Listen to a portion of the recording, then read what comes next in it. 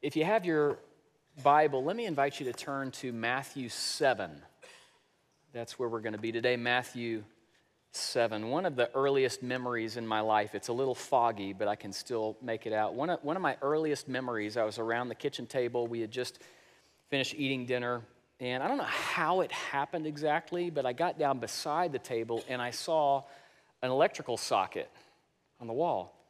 And I thought, in my 3 or 4-year-old boy brain, I thought, be interesting to take a fork and stick it inside and just see what would happen. And so I grabbed my fork and I got down in front of the light socket and I started to jam it in there. And my mom rounds the corner, she sees me and she says, "Stop!" And I did stop. I also cried because she hurt my feelings. It was really rude of her to do that. I was really upset. Now, why did my mom react the way she did? And all of you parents would react the same way. Why? Because I was in danger. And she was concerned. And out of love, she warned me. Now, the volume of my mom's warning was proportionate to the degree of danger that I was in. My mom didn't say, "Hey, Matthew, you might want to think about not doing that and take up a different activity." She didn't do that. She said, "Stop," because I was in danger, and the danger was something I couldn't see, and it was way more serious than I realized. Today, metaphorically, Jesus is going to scream as we look at Matthew 7. And he's calm. He doesn't actually raise the volume of his voice, but we're going to hear an intensity out of Jesus that is sobering. Honestly, it's chilling. But it's proportionate to the danger that we're in, according to Jesus. There is a danger that many of us, we don't see, and it's way more serious than we realize. And out of love, Jesus is going to warn us today. Now, before we get to the warnings, I want to look at Matthew 7, verse 12. This is where we left off last week. Jesus, he says, "So in everything, do to others what you would have them do to you, for this sums up the law and the prophets." Now, in the Sermon on the Mount, which is what we've been going through over the past 3 months, this is an extremely important moment. Because 3 chapters before this, almost 100 verses, Jesus references the law and the prophets. And then here, he references the law and the prophets, the Hebrew Old Testament, again. And scholars point out how those 2 references form an inclusio, or bookends to the main content of the sermon, which is essentially, it's an exposition of Old Testament revelation. That's what Jesus has been taking us through. And this verse sums up everything Jesus has said to this point. He says, "So in everything, do to others as you would have them do to you." This sums up the law and the prophets. It sums up everything I've said to you today. In other words, Jesus, he's saying to us, if we get this, everything falls into place. And if we miss it, we've actually missed the whole point of the sermon. Now, many of us were familiar with this saying. It's called the Golden Rule. Chances are, even if you've never been in church, you know the Golden Rule. And because of its familiarity, it kind of loses its effect on us. But this was new when Jesus said, this was groundbreaking. This was brilliant.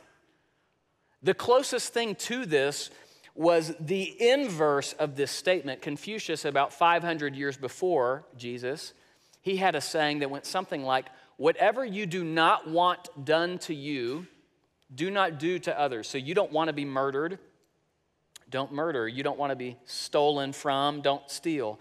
And there's even rabbis who are contemporaries with Jesus, like Rabbi Hillel, who had similar sayings. Whatever you don't want done, don't do. It's a little bit like in the medical field, how medical students, they have to take the Hippocratic Oath to do no harm. That attitude is very different from what Jesus is saying. Jesus is not interested in his followers just doing no harm. You can do that and totally miss the point of the Sermon on the Mount. It's not enough, according to Jesus, to just not be bad and to avoid big ticket sins like murder. Jesus, he puts this in the positive, in the proactive. Do to others what you would have them do to you. And when Jesus said this, when he phrases his ethic this kind of a way, it immediately eliminates all the loopholes that we have, because we never stop wanting to be treated with love and respect and patience and kindness. Am I right? We never stop. And therefore, Jesus is saying you can never stop seeking to treat others with love, respect, patience, etc. Now, if this verse sums up the Sermon on the Mount, what follows is the conclusion. And as Jesus concludes this masterful sermon, the greatest sermon ever preached, he's going to give his hearers and us a series of warnings. And these are not subtle. Again, the people who want to put Jesus in the category of just a nice, wise, ethical teacher, they have to avoid places like we're looking at today. And so we're going to look at 3 warnings today and the last one next week. And I'll just tell you today, this is dense, it's deep water, so buckle up. We're going to move fairly quickly. Jesus, he says in verse 13, enter through the narrow gate, for wide is the gate and broad is the road that leads to destruction, and many enter through it. But small is the gate and narrow the road that leads to life, and only a few find it. These are sobering words, aren't they? And frankly, they're scary. Broad is the way that leads to destruction. The key interpretive question in these verses is, what is the gate that Jesus is referring to, and what is the road? Well, elsewhere in the Gospels, Jesus, he tells us what the gate is. Look at John 10:7. Jesus, he says, very truly, I tell you, I am the gate for the sheep. Jesus himself is the gate that leads to life, and he's the only one there is. There is no other gate. In fact, he says in John 14, I am the way and the truth and the life. No one comes to the Father except through me. Jesus is the gate. But in Matthew 7, Jesus is communicating more than that. It's clear that the gate and the road are connected in Jesus' mind. Look again at the verse. Small is the gate and narrow is the road that leads to life, and only a few find it. Now, what is the road that Jesus is talking about that leads to life? This is where it is so important that we look at these verses in context, okay? Who is Jesus talking to? He's talking to disciples. We know that from Matthew 5:1, and this is not the 12 disciples. That word disciple, it means student or learner. And in context, this was everybody who was following Jesus from the previous chapter who wanted to learn from him, okay? So this is 2 disciples. Jesus sits down, assuming the position of a rabbi. He's teaching people. Now, what is Jesus teaching? He's teaching what it means to follow him. That's why we've called this series The Way of Jesus. That's what Jesus has been doing for the past 100 verses, saying this is what it means to follow me.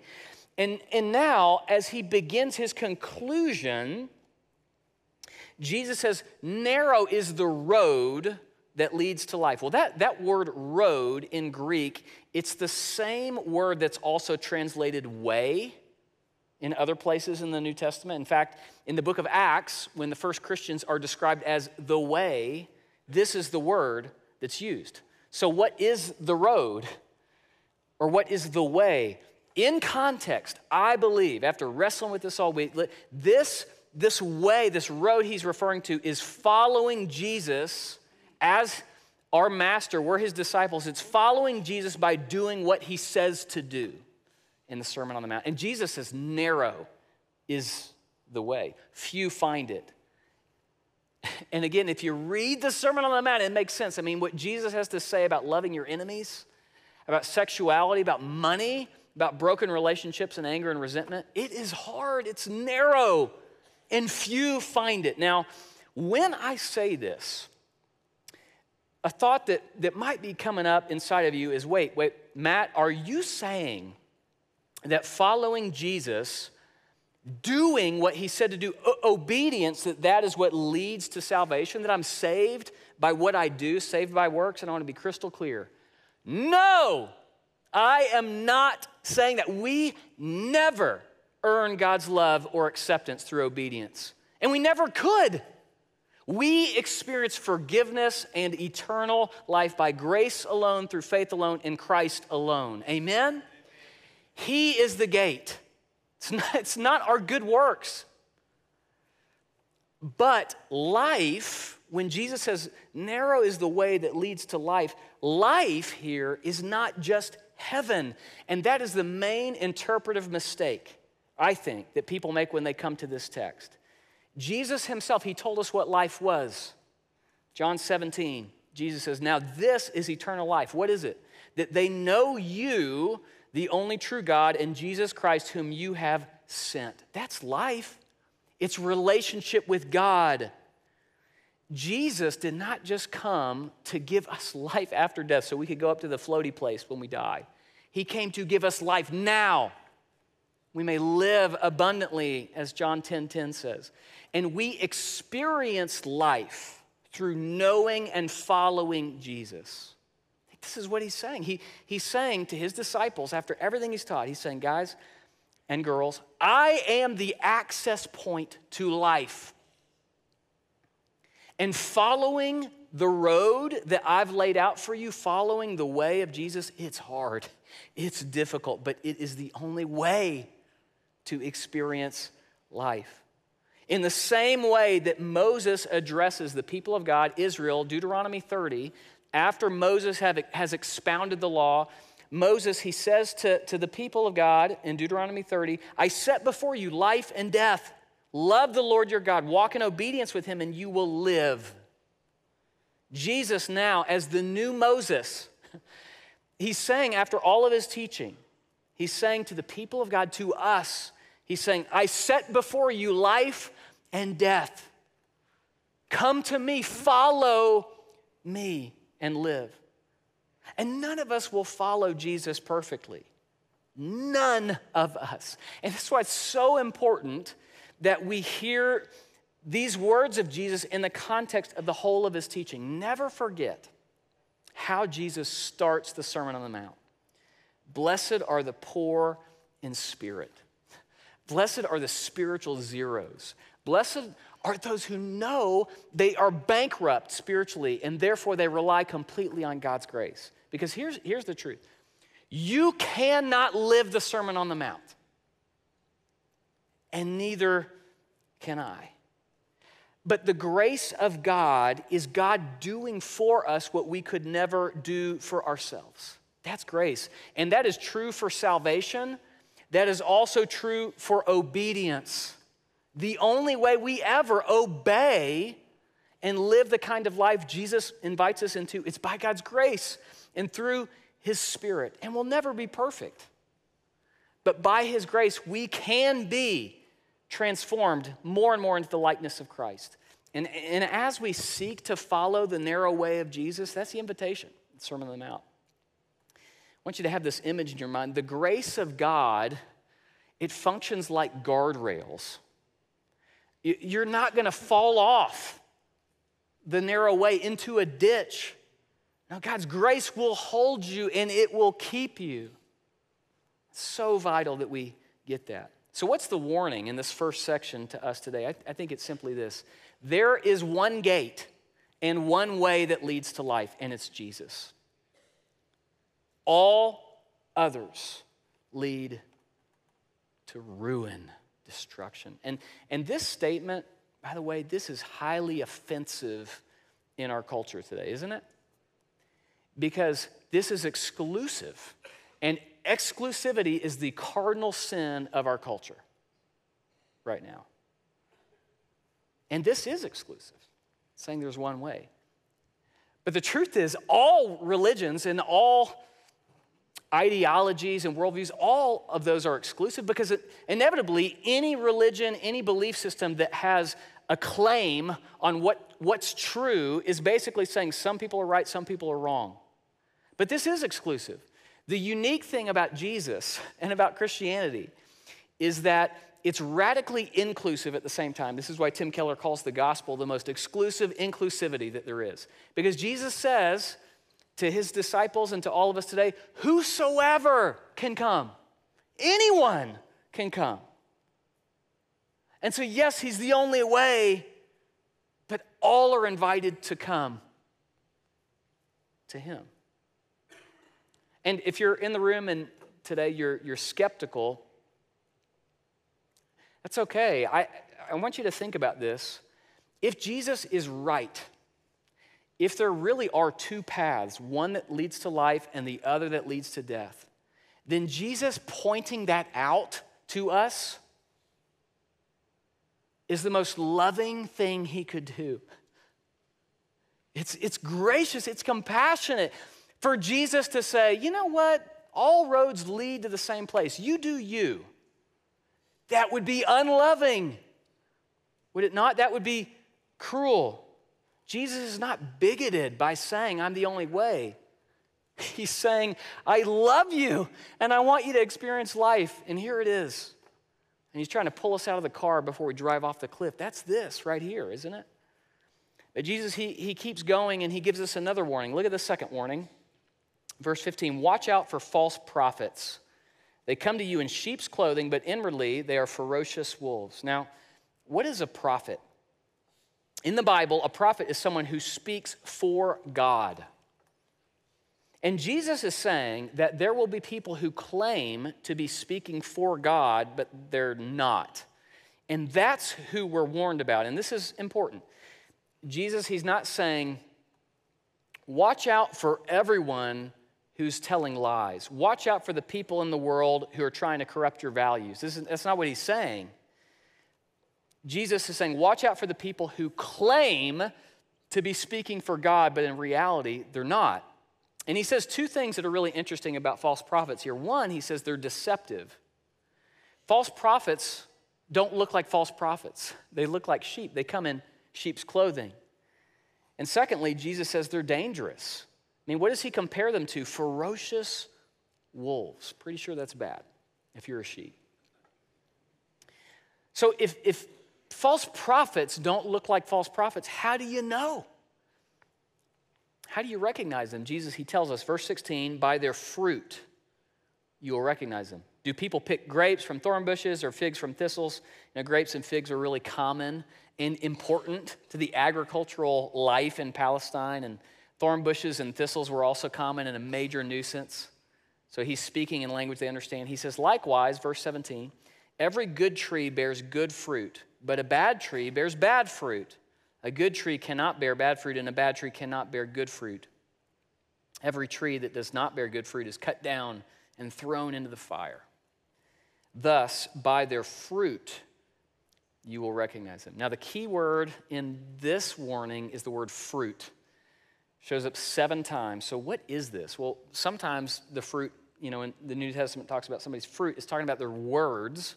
There's other times like John 15 where it's a reference to their life, to their character.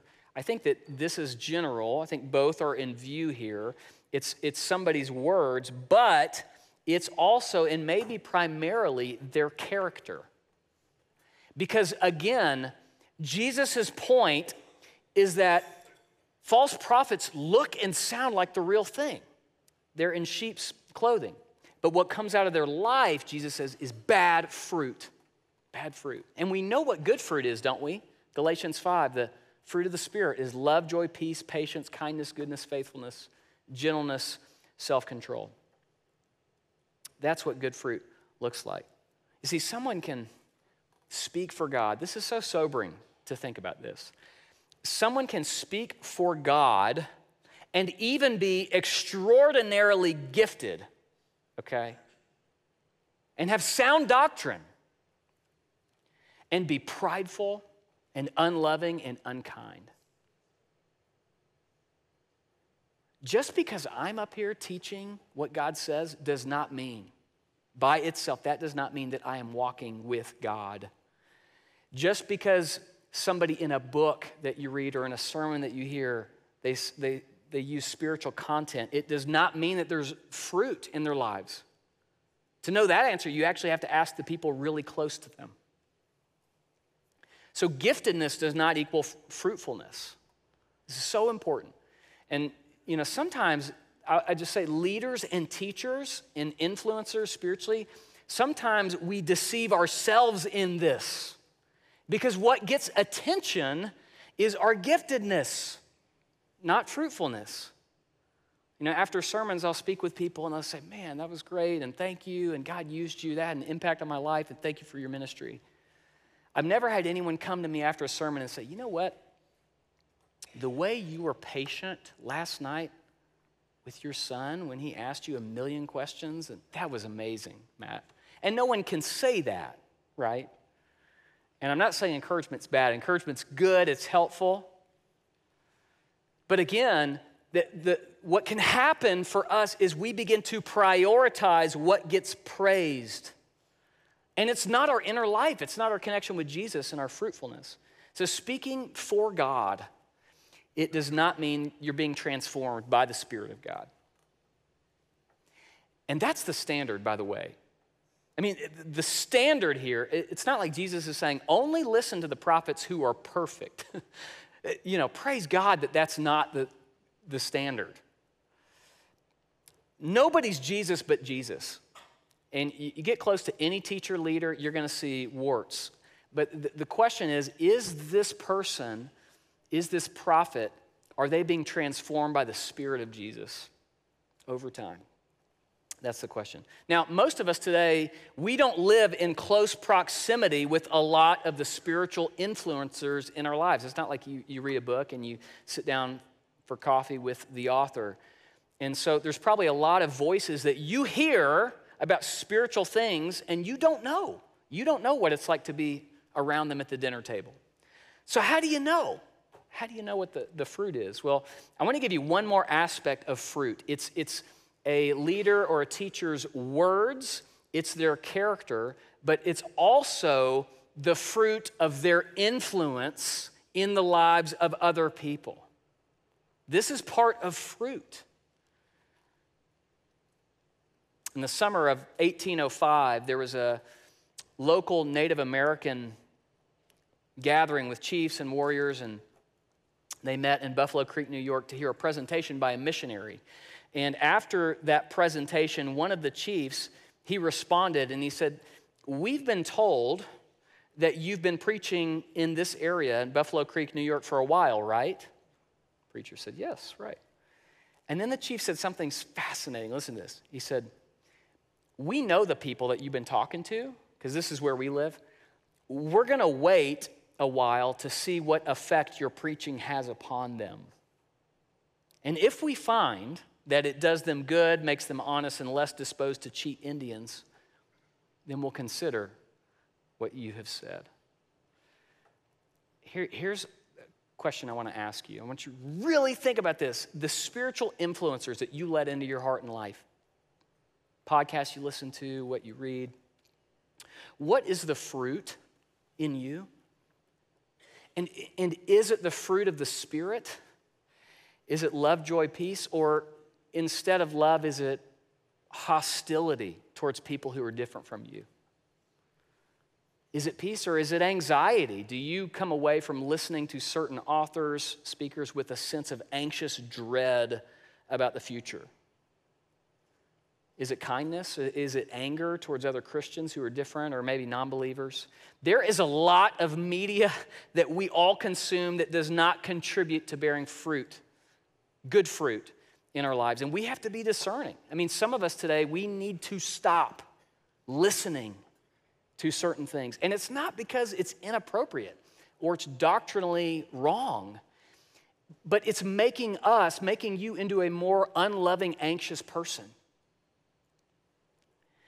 So part of this is we've got to guard who gets access to us, because who we listen to, who we take in, that's going to bear fruit in us. And so, 3 questions I want to give you as you think about the voices, the inputs in your life. 3 questions. Do they sound like Jesus? Do they look like Jesus? Again, not perfection, Are they being transformed? And then third, do I look more like Jesus as a result of their influence in my life? I dare you to ask these questions about the things that you listen to that occupy your mind. And just for me even, this has changed this week. I've thought I need to listen to some different voices in some different areas. So that's the warning here. Jesus says we live in a world where there's people who say, this is what God says. And Jesus says they're wrong. But you'll know them. You'll know them by their fruit. And then the third warning Jesus gives us, this is the most scary of them all.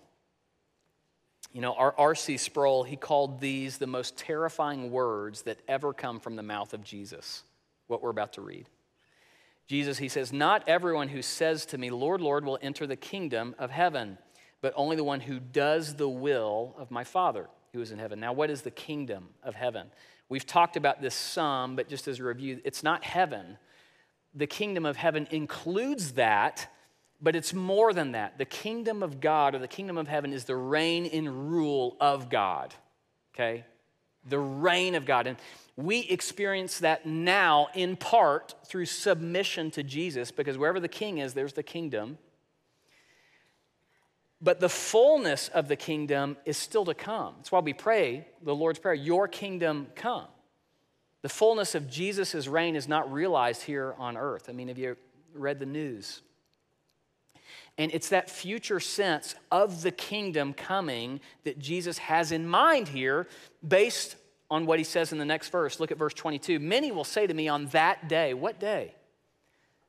The day of judgment prophesied about in the Old Testament, Isaiah 2, also Revelation. It's when Jesus comes back and every knee will bow, every tongue confess. It's that day. Many will say, Lord, Lord, did we not prophesy in your name? And in your name drive out demons, and in your name perform many miracles? Now, there's no reason to read this and to read insincerity into what these people are saying. This word Lord, it's a title of respect. It's used usually to call someone God. And using it twice, like Lord, Lord, in Greek, that implies an earnest intensity here. This is well-meaning. Lord, Lord.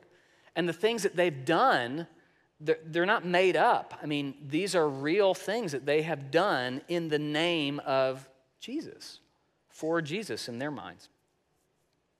Jesus, he responds to them. He says, I will tell them plainly, these people, I never knew you.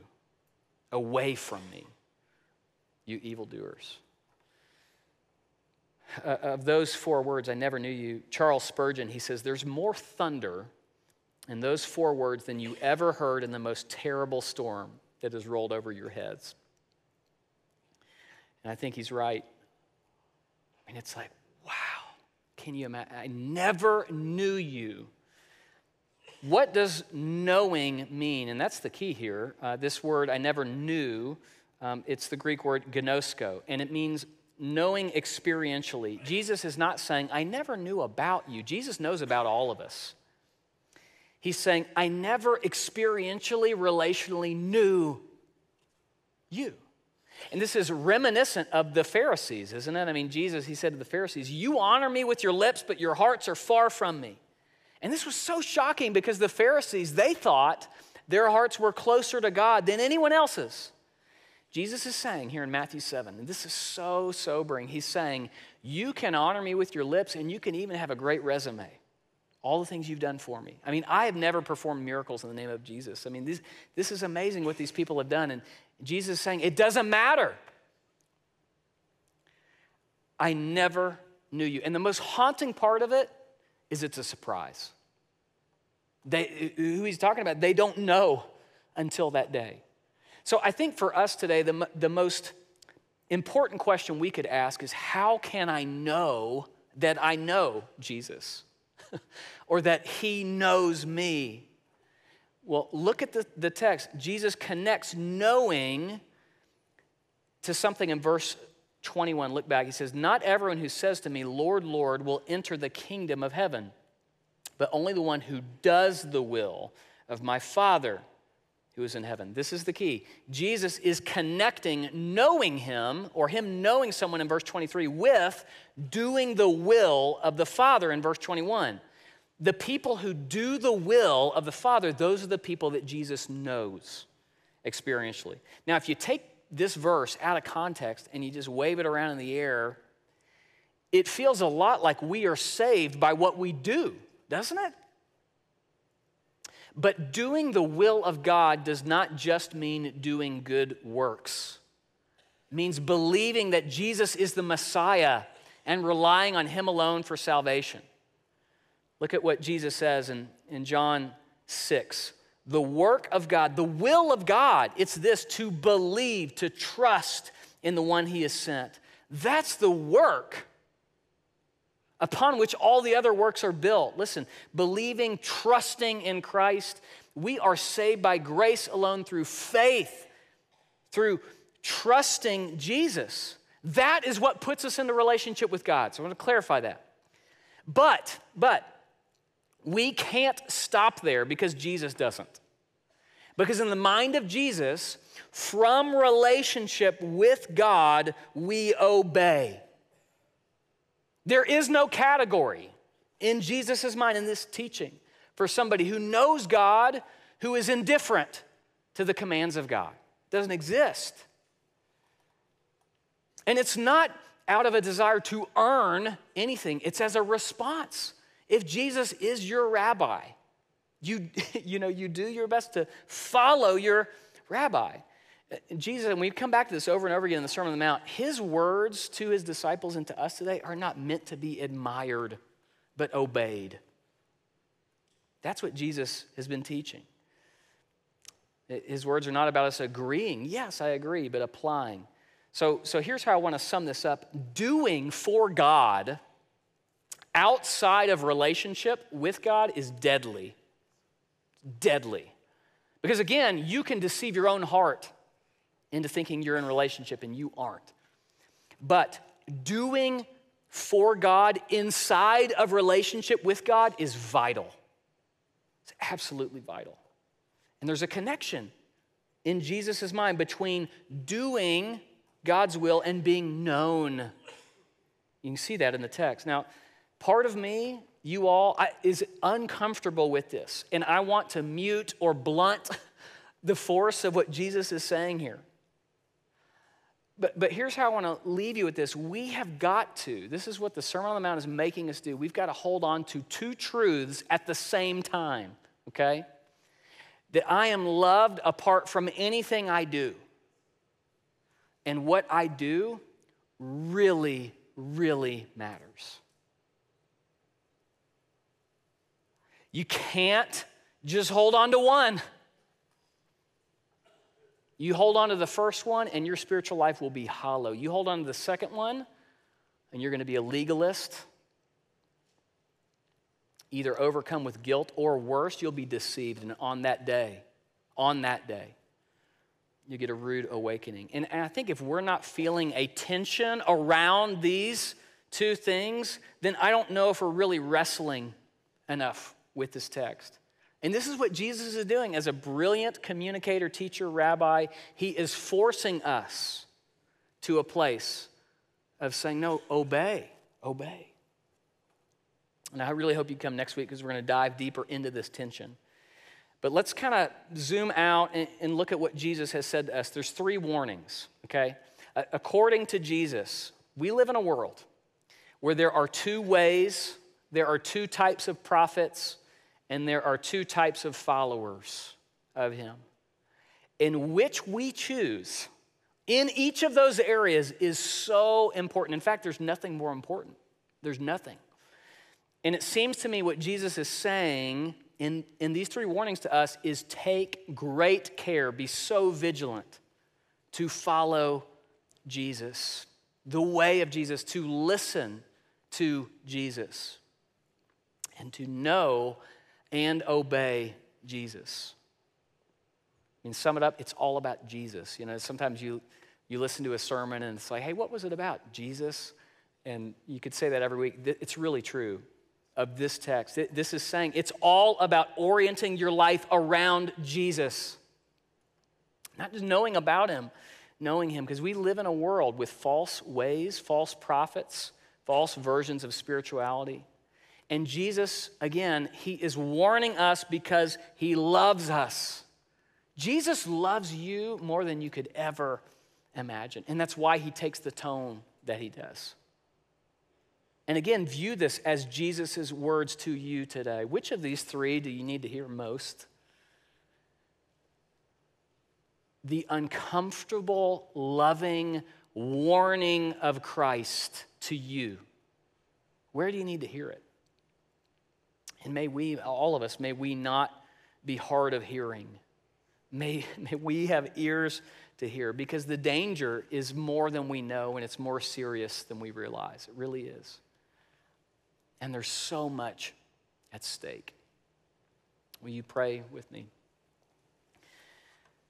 God, we thank you, Lord, in the midst of a tough text like this, God, we thank you for your grace, that we never have to earn our way into relationship with you. But God, we also just acknowledge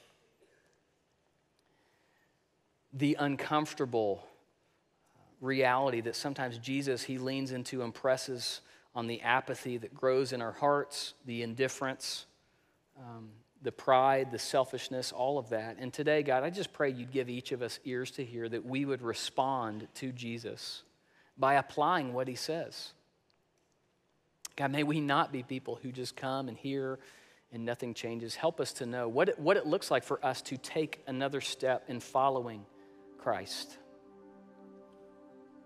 We thank you again for your grace that encompasses all of this, God, and it is your grace that enables us to obey and to follow you. We pray all of this in Jesus' name. Amen.